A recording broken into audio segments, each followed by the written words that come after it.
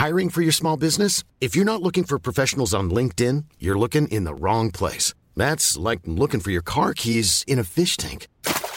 LinkedIn helps you hire professionals you can't find anywhere else, even those who aren't actively searching for a new job but might be open to the perfect role. In a given month, over 70% of LinkedIn users don't even visit other leading job sites. So start looking in the right place. With LinkedIn, you can hire professionals like a professional. Post your free job on linkedin.com/people today.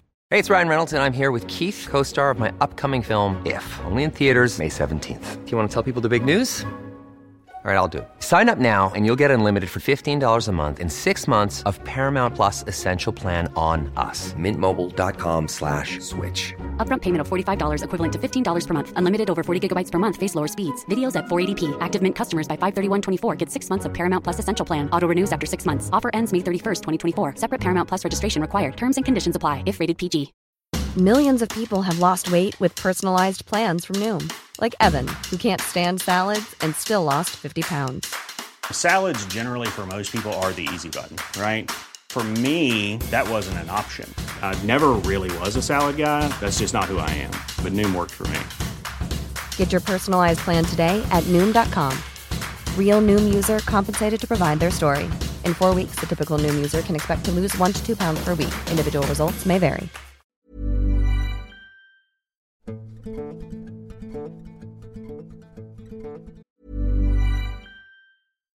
If you're looking for plump lips that last, you need to know about Juvederm lip fillers. With Juvederm Volbella XC and Juvederm Ultra XC, your lip look, whether it's subtle or bold, can last up to 1 full year with optimal treatment and no additional maintenance. Find a licensed specialist and see if it's right for you at Juvederm.com today. That's JUVEDERM.com. Add fullness to lips in adults over 21 with Juvederm Volbella XC or Juvederm Ultra XC. Do not use if you have severe allergies or a history of severe allergic reactions, or if you're allergic to lidocaine or the proteins used in Juvederm. Tell your doctor if you have a history of scarring or taking medicines that decrease the body's immune response or that can prolong bleeding. Common side effects include injection site redness, swelling, pain, tenderness, firmness, lumps, bumps, bruising, discoloration, or itching. As with all fillers, there's a rare risk of unintentional injection into a blood vessel, which can cause vision abnormalities, blindness, stroke, temporary scabs, or scarring. For full, important safety information, visit Juvederm.com.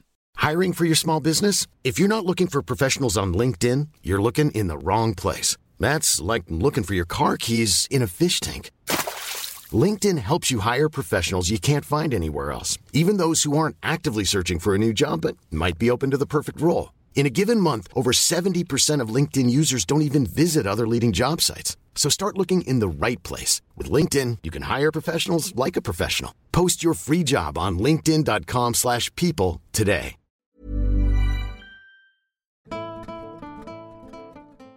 Two years ago, I found myself on an elk hunting trip with 3 of my buddies. We had set up camp near Ukiah, Oregon, or at least that's what I think it was. The days were spent scouting for elk, and the evenings were filled with laughter, storytelling, and, of course, drinking screwdrivers around the campfire. One particular night, as we sat around the fire, we were all in high spirits, sharing our adventures from the day. Suddenly, out of nowhere, a loud, undulating scream echoed through the forest, cutting through our laughter and chilling us to the bone. It was unlike anything any of us had ever heard before, and it sent a wave of fear through the camp. Instinctively, we all jumped up and ran for our guns, our hearts pounding in our chests. The adrenaline coursed through our veins as we frantically scanned the dark woods surrounding the camp, trying to pinpoint the source of the terrifying sound. As we stood there, weapons at the ready, we caught a glimpse of a large, shadowy figure moving swiftly through the trees.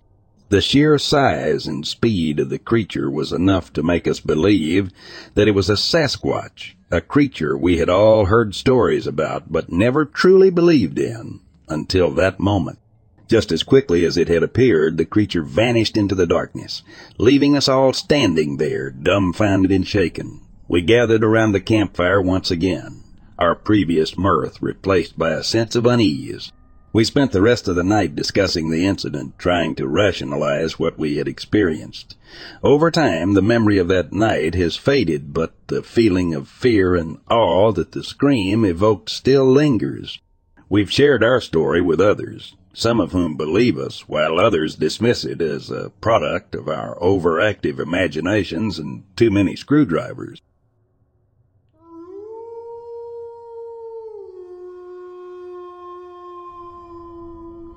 The experience I'd like to share with you happened in the summer of 2002. I was 20, still living at home in a rental in East Mesa, Arizona, with my 18-year-old brother and my mother. As you may know, Arizona has a typically 6-month-long scorching, dry summer climate. In being a transplant from beautiful northern Cali, it was hard for us to adapt. Anyhow, and it was a hot summer night in late May or early June. My brother had just graduated high school, and I was working full-time during the day. We spent our evening talking and laughing and playing music. It really was a memorably enjoyable night. At about 10:30, I noticed that the front porch light had again burned out, as it had been doing for about 18 months prior to that. In fact, both of the lights over the driveway and 3 lights in our backyard were continually ceasing to function, and it seemed I was always buying bulbs and expensive strobe light bulbs. I don't know if this is somehow connected to what happened next. First, I must add that our front door was set back into the house, with the garage protruding. Our front yard was much deeper than the backyard and was overshadowed by 3 velvet mesquite and a chinaberry tree and various species of calla cacti. So the street light did little to penetrate the den of darkness. I turned the lamplight to my bedroom, which was really an office nook right next to the front door, which had a large latticed picture window with all-the-mill blinds. I opened the blinds, and the light flooded the wall of the garage. What I saw made my skin crawl. There on the stucco wall was something. It was only about 10 to 12 feet from where I was standing. The only way to describe it was that it looked like a giant headless moth. I called my brother overexcitedly. I clearly remember our conversation. "What do you suppose that is?" "I have no idea. It must be a bat of some sort. But we only have micro bats here in Arizona. And I've always heard that bats hang upside down. I guess it could be a giant moth. We do live in the desert. I thought moths were attracted to light. The lights are all burnt out again." We talked for a moment and stood next to the glass panes adjacent to the front door, the bedroom light illuminating all the while, and the thing did not stir or move. We decided it was about 18 inches to 2 feet long from blunt top to wing bottom. It was very clear, yet very dark, almost black, and no antennae were visible. It hung on the wall like a moth, but was about the size of a medium-sized fruit bat, which I believe only exists in Asia. It was about 5 or 6 feet off the ground. My mother came and had a look and shuddered and refused to stand near the door. We were both young and curious, and my brother said, "Let's go have a look at it then." We swung the door and security screen open, and he took a step over the door jamb. I was suddenly struck with an unreal, unearthly fear and grabbed his shoulder. He looked back at me and later said, I had the most wholly terrified look on my face that he had ever seen. I am afraid and tingly even writing this. Without a word, he stepped back inside, and we locked both doors and closed the blinds and camped out in the living room, only going to sleep after several thoughtful conversations. The very next morning at sunrise, I went out to the wall with a tape measure, and my brother and Mom stood at the door and directed me as to where and how high and how long this thing had been planted. There was no trace of anything. The dust on the stucco looked the same all around, with no residue or anything. When they were both satisfied with the positioning, I read the tape measure, 28 inches. My mother walked back into the house and has absolutely refused to speak of it since.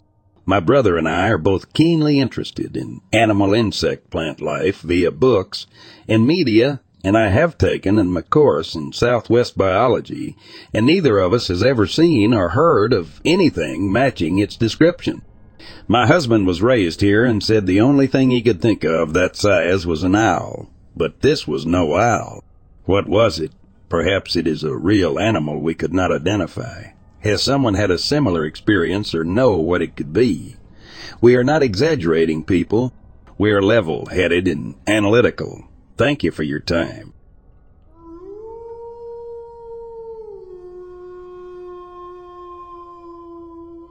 I never imagined the forest I patrolled could harbor such sinister secrets. My name is Alex, and I was a park ranger stationed in a remote, dense forest known as Ravenwood. For years, I had been responsible for ensuring the safety of visitors and protecting the fragile ecosystem within its boundaries. Ravenwood was vast, ancient, and filled with mysteries, but nothing could have prepared me for the chilling events that unfolded deep within its heart. It all started one crisp autumn evening as I was concluding my rounds. The sun had already dipped below the horizon, casting long shadows among the towering trees. I was about to head back to my ranger station when I heard it, a soft, barely perceptible whisper that seemed to come from the very trees themselves. At first I dismissed it as a trick of the wind, a figment of my fatigued imagination, but the voice persisted, growing stronger and more insistent with every step I took towards the source. It beckoned me deeper into the woods, its eerie, melodic tone drawing me in like a siren song. I couldn't resist the allure of those whispers, and I ventured further, guided solely by their spectral voices. My flashlight cut a narrow beam through the inky darkness, revealing gnarled roots and twisted branches that seemed to reach out for me.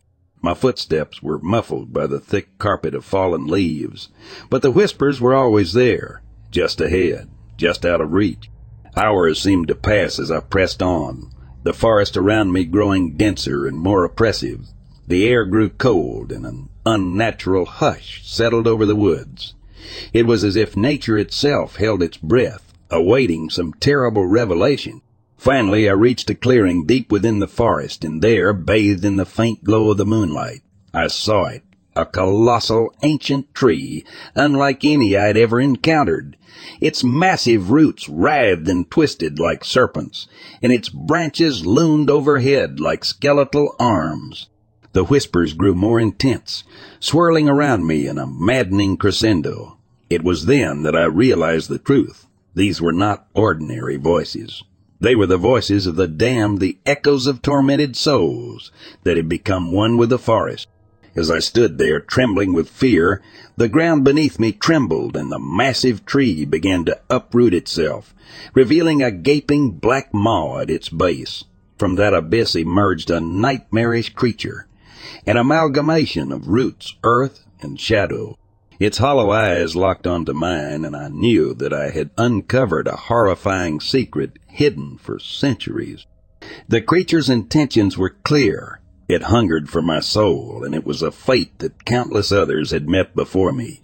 With a surge of adrenaline, I turned and fled, the whispers of the forest now shrieking in rage as I distanced myself from the ancient malevolence.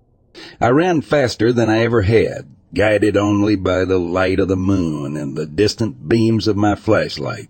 The forest seemed to conspire against me, its roots and branches reaching out to ensnare me. But I was determined to escape the clutches of that eldritch horror.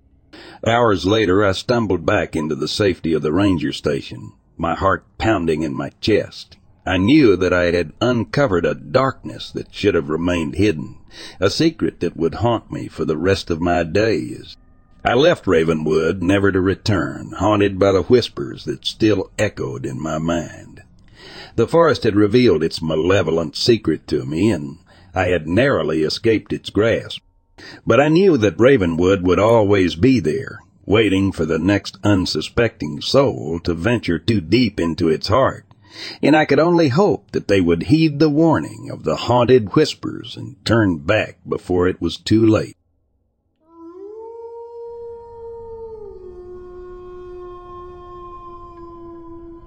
It was a day like any other in Wyoming. As a park ranger, my job was as routine as it came, patrolling, maintaining, and ensuring the safety of the park's wildlife and visitors. My name's Bernie, by the way. That evening I decided to take a walk through a cornfield. I often went bow hunting in my free time, so naturally I had my bow and arrows with me. The cornfield was silent except for the rustle of the cornstalks dancing in the breeze. The sun was setting, casting long, eerie shadows that blanketed the field. Suddenly I felt an odd sensation, like I wasn't alone. It was a primal instinct, that gut feeling of being watched. As I turned around, I came face to face with a huge creature that towered over me. I gasped, my heart pounding in my chest. The creature stood upright, like a man but covered in thick matted hair. Its eyes were intense, almost human. I realized then that I was looking at what can only be described as Bigfoot. Fear gripped me, but instinct took over. I reached for my bow and let an arrow fly. It struck the creature square in the chest. With a monstrous roar, it fell to the ground. Slowly, I approached the fallen beast, my heart hammering in my chest. But as I neared, the body just vanished. One moment it was there. The next, it was as if it had never existed at all. Dumbfounded and terrified, I sprinted back home. My wife, seeing the ashen color of my face, commented that I looked as white as a cloud. I could barely stammer out what had happened. That evening changed me. Every rustle in the trees, every shadow in the field. I wondered if the creature was watching.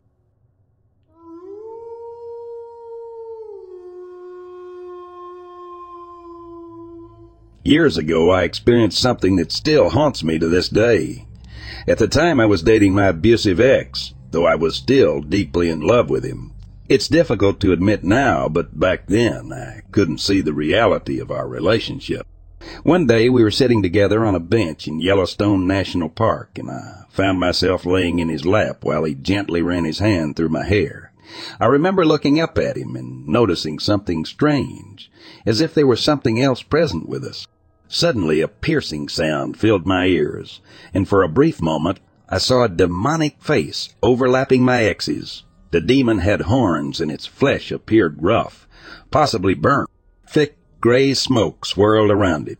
It was only for a moment, but I saw the demon laughing, and I got you kind of laugh. It was utterly chilling. I've never experienced anything supernatural before or since that incident, and I had never even believed in demons until then.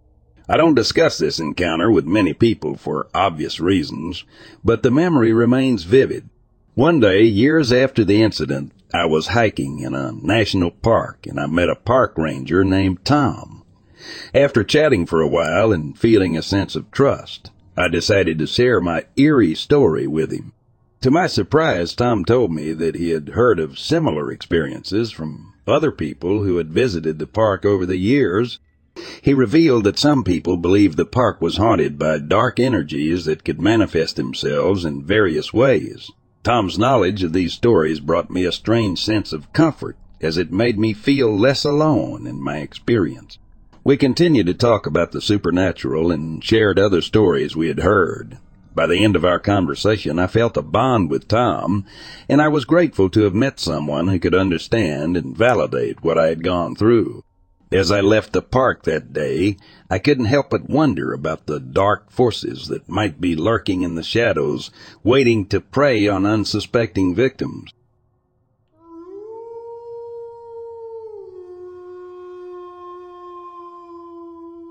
The park that I service gets little to no traffic anymore.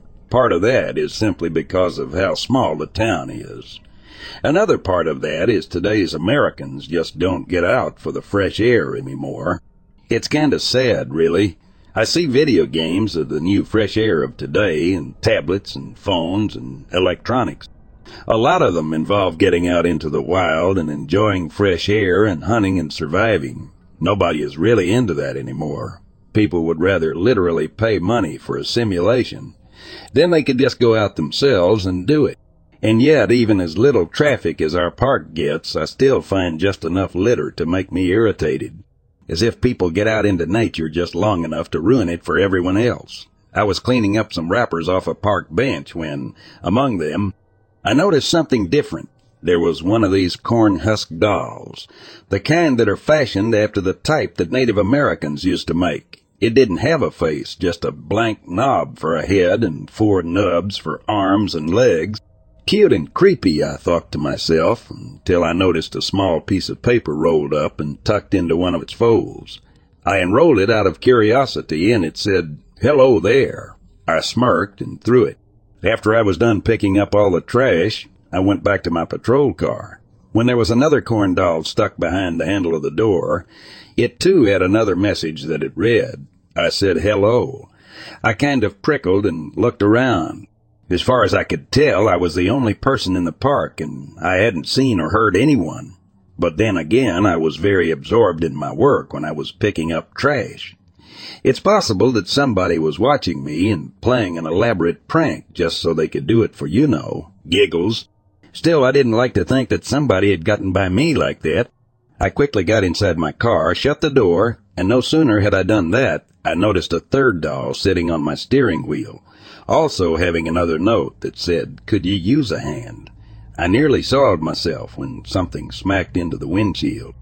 It took a second to fully register, but I realized it was a severed arm and hand cut off at the elbow. Immediately, I radioed out that we had something going on in the park, and the response came fairly quick, as you would suggest and expect. But I wasn't sure if it was soon enough to keep whoever this was inside the park. I brought everybody up to speed, and there was a very thorough sweeping. They didn't find anything. No body, no killer, nothing, not even another doll. Forensics even did tests on the severed arm, and unfortunately found that it belonged to a child that had been missing for over 2 months. The arm that hit my windshield is relatively fresh, so that meant the kid had died recently. The rest of the day kind of went by in a haze. I felt like a failure for not catching this monster in all the moments that I could have when he was tampering with my car. Again, we never found anything, and the person was never caught. It's a mystery that will always be left as just that, a mystery. As a park ranger, I have seen a lot of odd things in my time. We get people that come out here for all sorts of reasons, especially in the camping area when it's off-season. I've stumbled across all sorts of weird stuff, but so long as that weird stuff is legal and consensual, if you get my drift, then that's up to them. No judgment. Most of them can't even look you in the eye the next morning, and we just have a small chuckle about that. As I said, if you are consenting adults, it's your own business. But one time I came across something that ended up being a police investigation. You see, I was out and about performing one of the last evening patrols before heading home for the night. We had 3 tents booked in that night, and it was getting towards winter when the camping area would be closed. 2 couples had appeared, and 1 family with a mother, dad, and 2 small babies. The tents were fairly spaced out, and just before midnight, everything was quiet. I just finished up heading back to the office to sign off when I saw a young girl, probably no older than 18, run past me. She was just in her underwear, and from the quick flash I saw of her face before running off to the trees, she was terrified, all wide in mouth, ready to scream. Immediately I turned around, shining my flashlight in the direction she'd ran off to. There was nothing. I headed that way and looked all around, calling out even. Nothing. I recalled the 3 ladies that were booked into the campsite. They were all older. The mom was likely in her later 30s, and the 2 women and the couples were around their mid-20s, I would think. There was no good reason for a young girl to be running around in the dead of night when it was freezing cold. So I went through protocol and alerted colleagues and police. They headed out and conducted a more thorough search, woke the campers who were not happy that the babies had been disturbed. But there was no trace. Literally no trace. I'm talking 0 footprints where I'd seen her. No apparent way in or out that showed any evidence somebody had even ran through here, and no reports of missing teen girls or bodies showing up. I was relieved, but at the same time not exactly sure what I saw. It did leave the question of what the hell did I see, or did I possibly hallucinate it? I guess time will tell.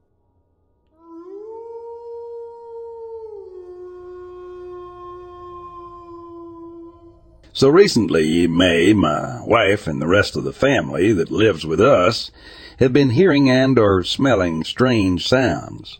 At first, we thought it was the stray cats or raccoons. But then things started getting weirder. We started hearing sounds. Sometimes it would be footsteps. Other times we would hear knocking. We thought maybe we smoked a bit too much of the devil's lettuce, but everyone else in the house was also hearing these things. That's when the sounds started sounding like people talking to us, but the weird thing was it always sounds like they are incredibly far away. The most recent thing was the smell of a rotten corpse of some kind, but I couldn't for the life of me remember when I last smelled a corpse like that. The smell seemed almost intense, as if it were right in front of me. I checked around our home and under it to make sure there were no dead animals. This happened at almost 12 at night, when my wife and I were outside smoking. I had my brother come out and check, and even he agreed that it wasn't just me who smelled it. He said it smells like a corpse of person. That's when I remembered why the smell seemed so familiar, because a man had died a few years ago, and I remember how many times we walked by his corpse. They realized he died inside the wall, but I never forgot the smell. It was a very horrid smell. Still, that smell only has happened once, and it hasn't come back that I know of. I'm usually one to think of scientific reasons. I ended up checking if any possible sewage had leaked from a pipe or if it came from our neighbor's home, but nothing seemed out of the ordinary. These weird happenings only seem to happen at night, and most of the people who live near us are usually asleep by 10 p.m., and we stay up till about 12 or 1 in the morning. My neighbors have told me that on the few occasions they have been outside at that hour, they say they feel uncomfortable or they hear something, but they chalk up to maybe the random animals or them being tired. I'll post an update if anything significant happens. I would also like any opinions or theories to know what it might be.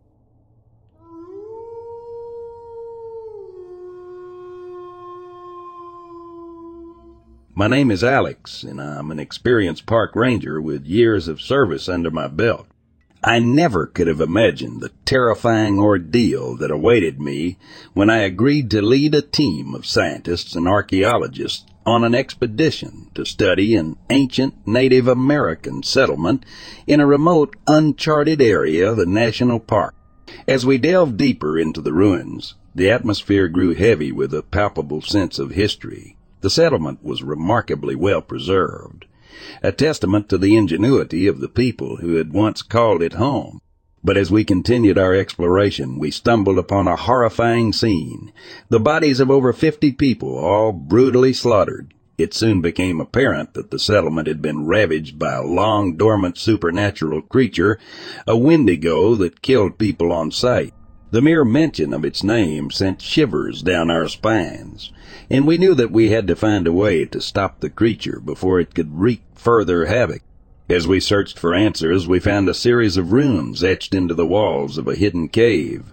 The symbols told the story of the Wendigo, its origins, and most importantly, the method to banish it from this world. With no time to lose, we worked together to decipher the runes and perform the ritual needed to rid the world of the Wendigo. The air crackled with energy as we recited the ancient incantation, and the Wendigo let out a blood-curdling scream that echoed throughout the settlement. As the creature writhed in agony, it finally vanished, banished from this realm by the power of the ancient magic. But as we stood it among the ruins, our relief was tempered by the knowledge that we were too late to save the lives of those who had fallen victim to the Wendigo's wrath. The settlement, once a thriving community, now stood as a haunting testament to the dark forces that had brought about its demise. As we returned to the park, the weight of our discovery weighed heavily upon us. The ancient settlement and the tragic fate of its inhabitants would remain a somber reminder of the mysteries that lay hidden within the depths of the national park and the darkness that sometimes lurked just beneath the surface of our world.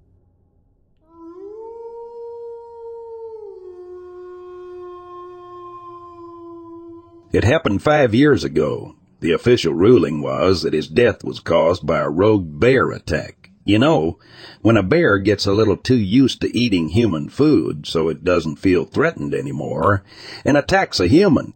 They all knew it wasn't a bear, though. Bears don't leave wounds like that. And they sure as hell don't pose the body 70 feet up in a dead tree. Yeah, I said pose, but before I get into the details, I should explain a bit about myself. Now, I'm a park ranger in a very popular national park in the northern United States. I don't want to say exactly which one, although I doubt I'll keep my job for much longer. Anyway, that's partially why I'm posting this. I need to tell somebody else about this story, and like I said, my colleagues don't want to talk about it. Being a park ranger has given me a lot of weird stories, and everybody is used to weird happening in the woods. But this was on a completely different level. For days, we had been getting reports from campers and hikers about strange noises coming from a section of deep backcountry forests. Growls, yipping, even human-sounding voices. Equipment and food had been going missing from backcountry campgrounds. All pretty typical stuff that can be explained away pretty easily. Many animals thieve food, make weird noises, and even the human voices can be explained by the sound that foxes and mountain lions make at night. But we needed to investigate either way because an animal that is conditioned to human food is dangerous. So we sent our veteran backcountry ranger, Craig McKay. This guy had been working there for 30 years, was an expert outdoorsman, and was my mentor when I first started. As always, he jumped into the task, always eager to go into the backcountry, even though he was getting a little older. I'll pause now and let Craig tell the rest of the story. Well, his journal will have to tell the rest of the story because he isn't alive to tell it. I found his journal, a flashlight in his backpack inside a small cave near the location of his body. A couple of days after he didn't return, and we had sent out a search party to find him. I haven't shared this journal with anyone, not even the other rangers until now. I'm not exactly sure why I've kept it hidden. Other than that, the truth seems so messed up and unreal. I didn't want it to damage people's memory of Craig. I'm not even sure if I believe it myself. Everything I'm going to read to you, he had written down over the 2 days he was out on his backcountry excursion. October 21st, 2011, Day 1. Today was a long day, and I can't say that I've made much progress. I've hiked about 15 miles over the course of the day, starting down in the gully where the reports first started and ending up at my current camp, which is on the southwest side of Bald Knob. I figure it's a good enough place to keep an eye out for anything coming and going through the valley. Earlier, I found some tracks in the ground in the area, and as close as I can tell, they're from a mountain goat. Odd that it would travel alone, but maybe it was separated from its herd or dying. It had an odd gait.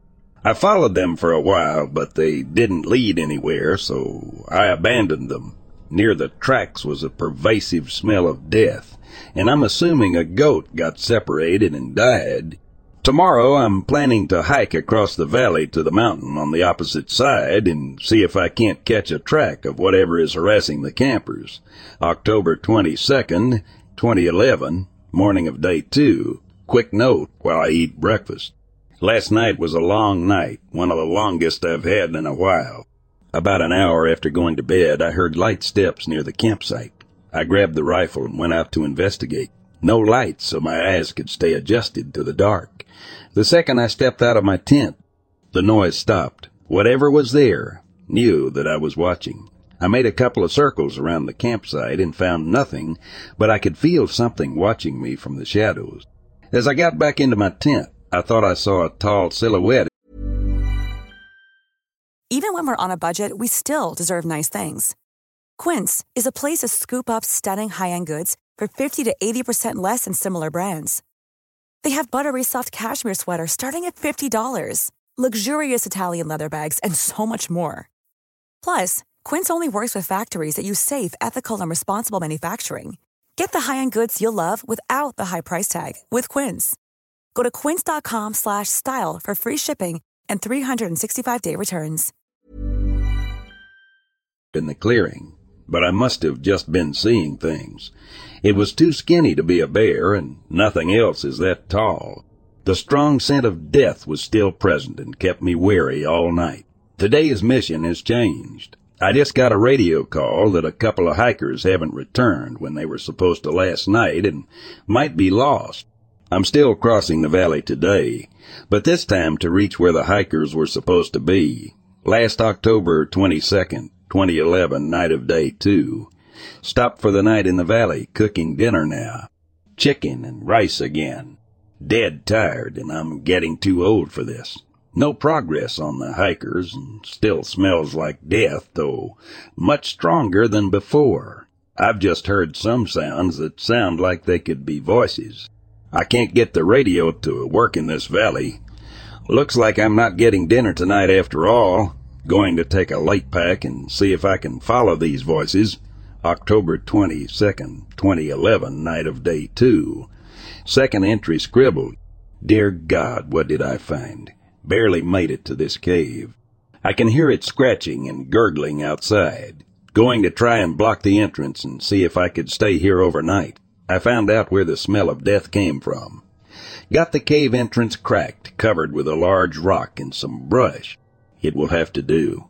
The beast is still outside, clawing at the crack in the rock. Don't think I'll sleep tonight anyway. Not after what I saw.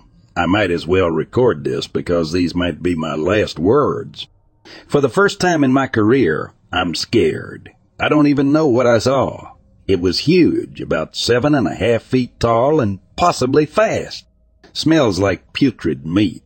Earlier, when I left camp, the voices outside became more and more persistent. They were definitely human voices. I followed them until I reached the clearing, and suddenly everything went silent. No voices, no hikers. It sounded like the forest itself was holding its breath. I heard a slight sound behind me before I was thrown off my feet. Knocked the wind out of me. My rifle was ripped from my hand before I could even use it. I was picked up by my leg and thrown across the clearing. I could feel its claws digging like knives into my muscle.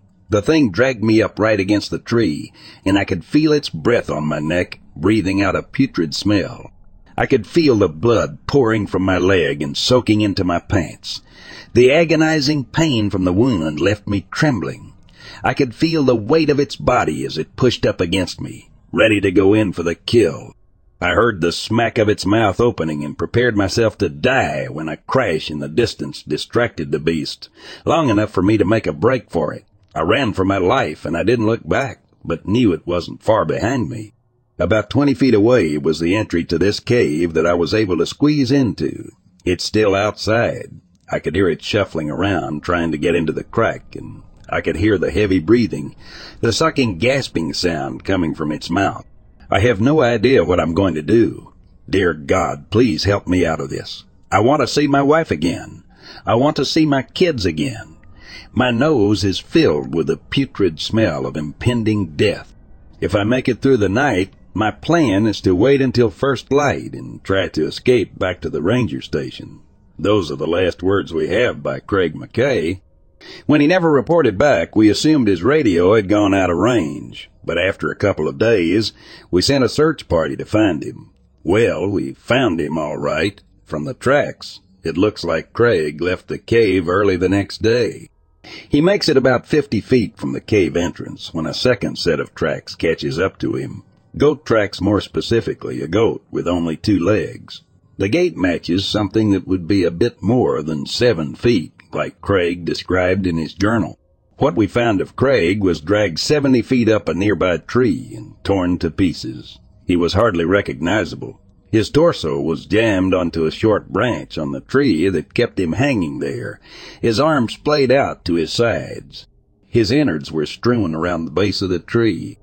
The jagged shadow remains of his leg bones stuck out of the early snowfall that had come to the mountains this year. Nothing appeared eaten or missing, but not a single piece of him was left untouched by the monster. It took the rest of the day and a special rope team to get him down. The missing hikers were never found. Those scraps of clothing matching what they were wearing have been found in the same valley where Craig died. Like I said earlier, the official story is a bear attack. Bears don't do this. We don't know what did this. We've rerouted trails to stay away from this area, but we still hear reports of humans sending voices coming from the woods. And we've had some more hikers than normal go missing in the last 5 years. They are found, but it's always too late. Some are arranged like Craig was, broken warnings to other hikers who dare intrude upon the beast's forest. Some are just never seen again.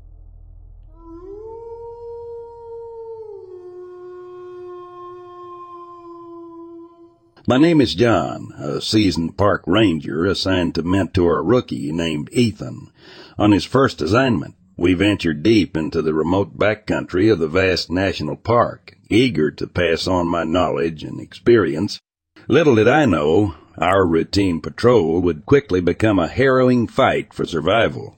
We stumbled upon a series of gruesome animal killings that defied any logical explanation. The carcasses were left in a manner that suggested no known predator was responsible. As we investigated further, we discovered the existence of a pack of supernatural predators that could blend into the shadows, moving silently and unseen. These creatures were unlike anything we'd ever encountered, and their mere presence sent a chill down our spines. Ethan and I knew we had to overcome our fears and rely on our skills to outwit these elusive predators.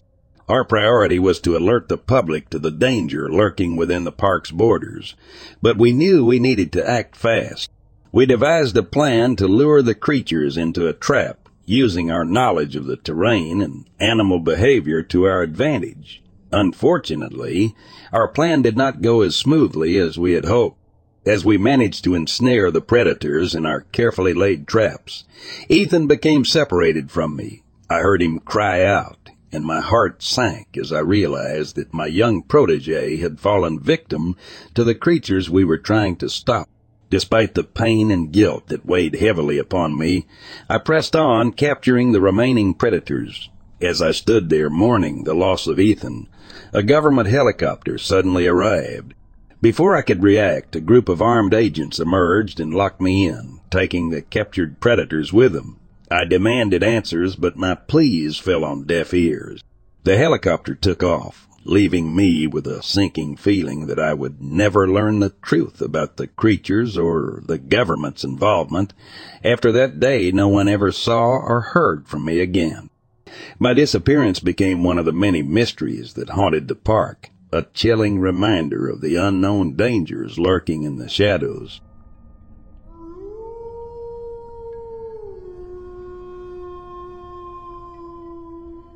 I remember back in high school, my religion teacher shared some jaw-dropping stories with us. He claimed to have worked as an assistant to the local exorcist involved in intense spiritual battles against the forces of darkness. It was an unexpected twist in our religious education, but it certainly grabbed our attention.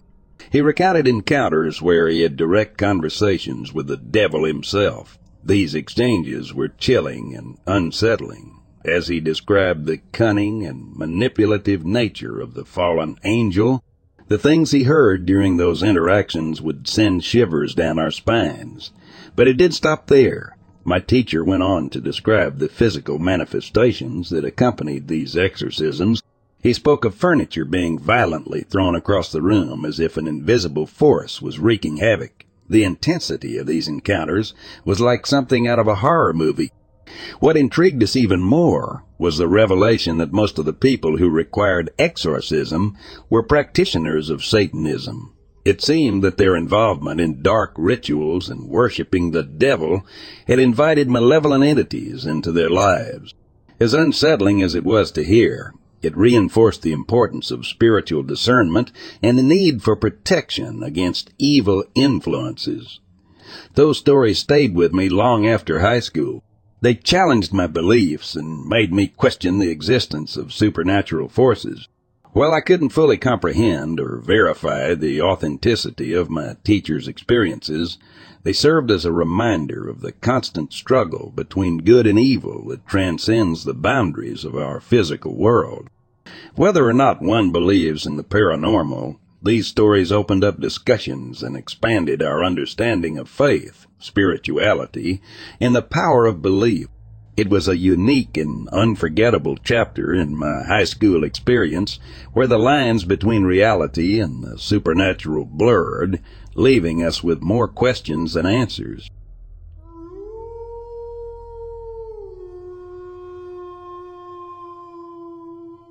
This happened 9 years ago in the early spring when I was 15 years old, spring 2014. I was at a friend's house in corn country about an hour north of Indianapolis. Nowadays, I am very familiar with the paranormal unexplained, having multiple shared experiences with friends, but at the time I was a major skeptic. I didn't fully process what we saw until years later. I came over to my friend's house to hang out like any other time. I brought my pellet gun, he had one as well, so we could shoot some moles on his farm property. After a while, his brother joined us, and we eventually got bored of looking for moles. There was a patch of woods about the size of 2 football fields, a little over a mile away, completely surrounded by empty cornfields with no access points from the nearby road. The 3 of us decided to walk out there because why not? We were bored kids looking for fun. We put on some boots and headed out with our pellet guns.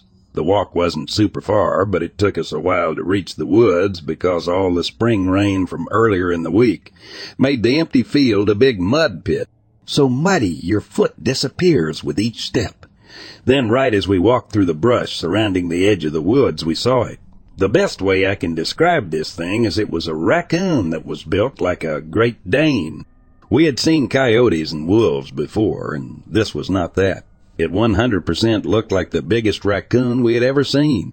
We could tell we caught it off guard because it was just standing there on all 4s grooming itself. And then it immediately locked eyes with us when one of us pointed at it and said, "Look at that thing." There were a couple of seconds where we just looked at it as it looked back at us before it quickly turned around and scaled a 60-foot tree. We lost sight of it in the canopy. We then looked at each other and were like, WTF was that? We talked about how the way it climbed the tree was what freaked us out the most. It only took a few strides up the tree, using its front 2 paws to grab a spot on the tree to lift and launch itself up the tree. The arms were freakishly long and lanky looking when it climbed. It honestly looked somewhat human in the way it articulated its arms as it climbed, like its elbows jutted out to the sides as it pulled itself up.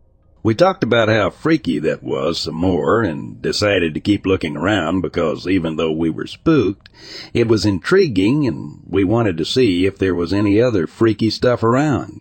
There definitely was. The woods were littered with easily over 100 animal carcasses, bone piles. Most of them were cows, raccoons, and opossums. There was one spot, maybe 25 by 25 feet, that had at least a dozen cow carcasses ranging from just the bone left to one that looked less than a week old. They were definitely being eaten by something with huge chunks of flesh missing. I know cows get loose all the time, but damn if this didn't look like a feeding spot. My theory is this thing was stealing cows from local farms for food. There are a couple within 5 miles. We also found a man-made small pond near the middle of the woods, which couldn't have been more than 6 feet wide. A shovel and plastic bucket was sitting next to it. Once we found that, we're pretty freaked out again and decided we better head back because we had less than 2 hours of daylight left, and there was a lot of thick, deep mud to slowly walk through to get back. That's pretty much it. At the time it freaked me out a bit, but looking back now, knowing what skinwalkers are, I'm just happy we came back completely unscathed. Unfortunately, I don't hang out with those guys anymore, and I tried to go back with some different friends. Somewhat recently, only to see that the woods had been cleared out, and there was nothing there. I thought I was tripping out, but I looked on Google Earth, and I could see in its place was dirt and log piles. Probably an omen to not chase this thing. I'll take it at face value. I haven't heard of the dogman, but this thing didn't look like a dog coyote at all. I just used Great Dane as a size comparison as it was freakishly large to be looking like a raccoon. Yes, it had a striped tail like a raccoon. It had the face of a raccoon. specifically the large black spots around its eyes. Stubby, almost rounded ears like a raccoon. It had bushy fur like a raccoon.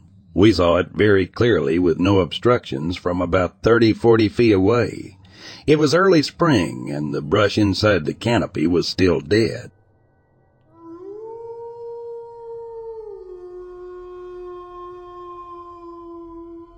I used to hunt in Leon County at my family's old homestead that has been around since the late 1800s. The frame house that my grandmother was born in is still standing. It was built in 1920, I believe, and I would drive in from College Waco and spend the night while hunting down there. We were always scared to be alone in that house just because of all the old furniture and pictures, etc.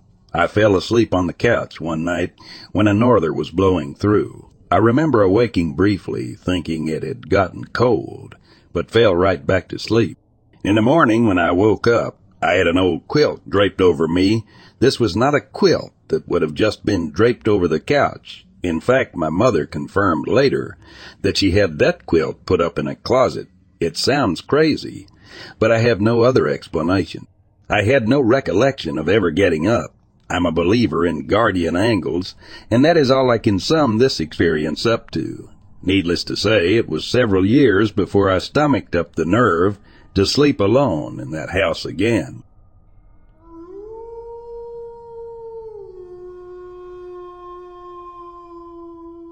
My mom, Dad, and cousin each have a story that takes place on the same patch of road in Mexico. I'll tell them as they were relayed to me individually. My parents actually met here in the United States, but they grew up in neighboring pueblos in Mexico. Connecting the two pueblos is a long, empty span of road, maybe 5 miles long, which is apparently haunted. These stories take place many years apart, but on the exact same patch of road. When my dad was a young man, he loved horses, jerrypos, and drinking.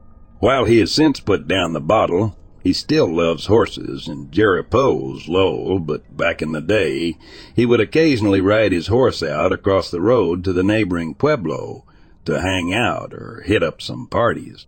One early morning, he was returning home on horseback from a party in the neighboring pueblo.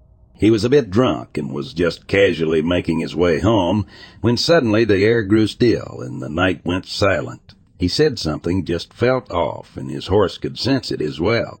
My dad says that you can always tell what a horse is focusing on by looking at their ears, and in this case, my dad's horse's ears were perked up stiff and focusing at the empty field beside them, as well as all around them, thinking that there might be some sort of animal stalking them.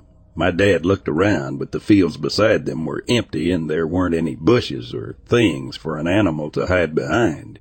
Suddenly the air went cold and my dad felt goosebumps on the back of his neck, almost as if something was right behind him. That's when my dad's horse couldn't take it anymore and took off running for its life. My dad held on tightly and tried several times to bring the horse to a stop, but it was dead set on getting the hell away from whatever they had just encountered. Eventually they finally reached their pueblo and the horse calmed down and came to stop. Never before or after had the horse behaved that way, and it left my dad shook up. Needless to say, he was sober by the time he reached home.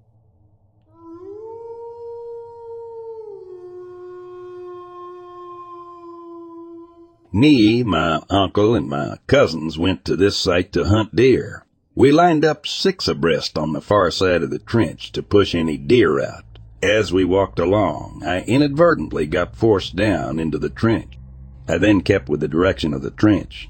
After a short time, I smelled something. It smelled like some stinking animal. Then I heard it running back and forth as if frantically looking for something. I could tell by the sound it was 2-legged. I could feel the ground shake like when a herd of elk gets spooked. At this point, I hear a tree maybe 6 to 10 inches on the stump come crashing to the ground behind me. At this point, I made extreme haste for the walls of the trench. Pulling on vines, I made my way out and straight for our vehicles. I did not linger at the trench for further investigation. From all of my experience in the woods, I can, with full confidence, say what I encountered was not a bear and was definitely 2-legged.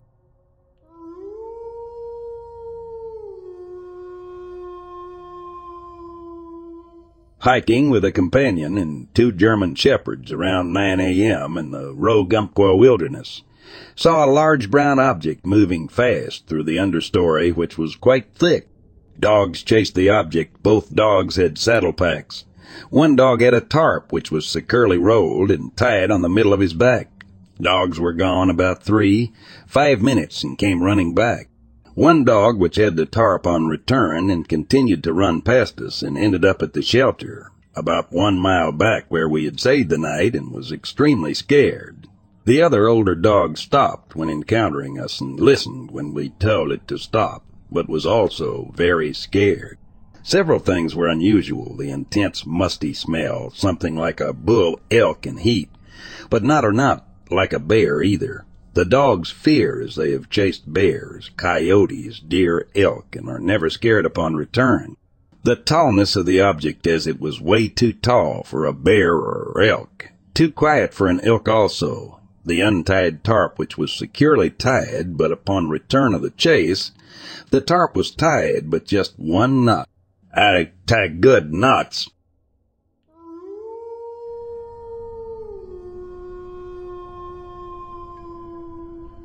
As Lorna Park Ranger of the Green Lakes National Park, my days were usually filled with the routine tasks of patrolling and maintaining the park. But that particular evening was different. I had been off duty, indulging in a spot of elk hunting near the old growth, an area dense with towering trees that had seen centuries pass by. The sun was gently sinking, painting the sky in hues of orange and purple. It was my favorite time of the day in the park, a time when the hustle of the day eased and the nocturnal orchestra started tuning up. The first scream pierced the peaceful dusk like a shard of glass. It was long, chilling, and unlike anything I'd ever heard in the park. My heart pounded in my chest as I tried to decipher the source. It sounded distant, past a clear cut some 200 yards away. I gripped my hunting rifle tighter, my senses on high alert. The second scream came, then the third, each roughly 5 to 6 seconds long and spaced out over a span of 10 minutes. The sounds were loud, almost deafening, echoing through the otherwise quiet forest. It felt as if the forest held its breath, the usual chirping of birds and rustling of leaves replaced by an eerie silence. What intrigued me was not just the volume or the frequency of the screams, but the pattern. It was as if whatever was making the sound was trying to communicate. The screams had a certain rhythm to them, an odd cadence that sounded like a kitty. As a park ranger, I was familiar with the cries and calls of the park's wildlife, but this was something new, something foreign. Every instinct told me to retreat to get to the safety of the ranger station, but my curiosity pushed me forward. I moved stealthily, my boots crunching softly against the forest floor. The screams had stopped, replaced by an unsettling silence. I felt the hair on the back of my neck stand up, a primal part of me acknowledging the unknown. As I neared the source of the sound, I took a deep breath, preparing myself for whatever was out there. The twilight had given way to the moon's pale glow, casting long, ominous shadows between the trees. I squinted, trying to make out any movement, but the forest stood still, as if it were holding its breath.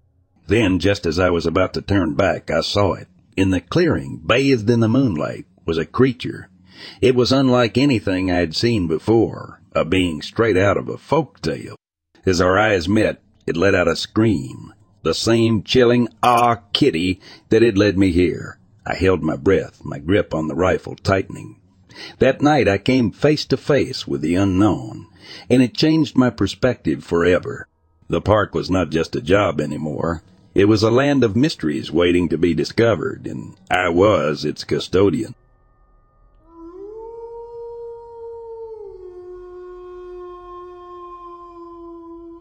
Last year I was with a buddy of mine, and we were going to do the Hart Creek Scramble in Alberta, but due to some health conditions he has, it was going too strenuous to complete, and we figured we'd make it an easy day and just do the simple trail. Now we're both climbers and have been to Hart Creek for rock climbing in the past and had a great time, so it wasn't a surprise to see the sporadic climbers on the mountainside as we went. Hart Creek is also pretty popular and easy for people who just want to go for a nice nature walk and maybe have picnic. Anyway, so we walked in, enjoying the day, watching climbers on our way by. We saw a couple even doing some multi-pitch climbing, which means basically leap-frogging up the route. We settled in for lunch about a half hour later and left a couple hours after that. On our way back, I remember seeing a climbing shoe in the creek and thinking, oh, someone must have lost this. I picked it up when my buddy got my attention and I looked further downstream. Both climbers, a young man, 29 or so, I learned later, and his partner were both lying the creek bed, rope and harnesses still attached, dead. It was very surreal. We had seen these people climbing not 2 hours before, making their calls, having a good time. The first reaction I had was that I remembered that there was a family right behind us, a husband and wife with a young daughter who were playing in the creek on the way down. We ran back and stopped them and explained as quietly as we could what was ahead, and before we knew it, Luz had come back. It turned out that the husband was an off-duty RCMP officer, and so he took control of the situation. I learned later we weren't the first on scene, and that the authorities had been called. It was a very quiet ride back into town that day, though. Edit. I have more details if people are interested. Real edit. Holy crap, sorry all. Okay, more details. So the couple who were climbing were both experienced enough, but one was still learning. They attempted to do a dual lowering maneuver using each other's weight and feeding the rope through their belays. One of them made a mistake and lost their end of the rope, and that was it for both of them. There wasn't a lot of blood, strangely, and they looked very peaceful. I didn't get a good look at the girl. I mostly only saw the guy there. The story ran for a couple days in the area, talking about the male, as the family of the girl didn't want to disclose anything. That was not something I thought I'd see that day, that's for sure. I'm going to peruse the comments for any specific questions.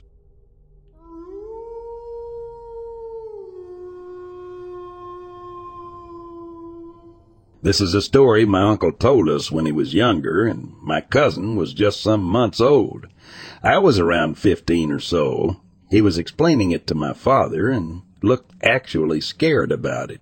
For what he told my father, and I heard there myself, he had been dreaming 4 times with the same old woman and his daughter. The woman had bright red eyes, and in all his dreams she heard his baby one way or another. So just a nightmare, which sucked, but whatever. Some days later, they go around town with their baby and took some photos. And when a couple of weeks later my uncle went to get them developed, he got a nasty surprise. In one of the photos of just the baby playing on some grass, there was an old woman at the background. The light had made it so she had red eyes, and my uncle sworn up and down it was the same woman that appeared in his dreams. And then his wife pipped in that indeed there was something strange there, because she could have sworn they were alone in the park while taking those photos. She didn't seem to believe it was that scary, but she hadn't noticed the woman at all, she said.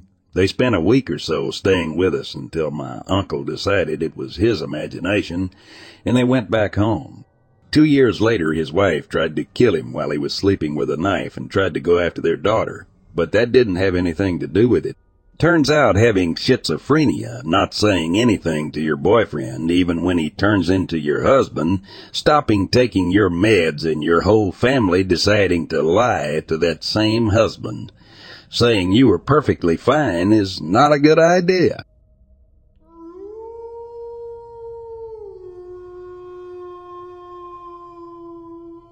Lived alone in a sub-basement flat once. A lot of weird things happened that I put down to the fact I was constantly tired from working split shifts, 6 days a week. Honestly, if it was something else, it was actually super helpful. I'd come home knowing I really needed to put a clothes wash on, and when I got in, I'd find my clothes were clean. That kind of thing, but it was happening a lot.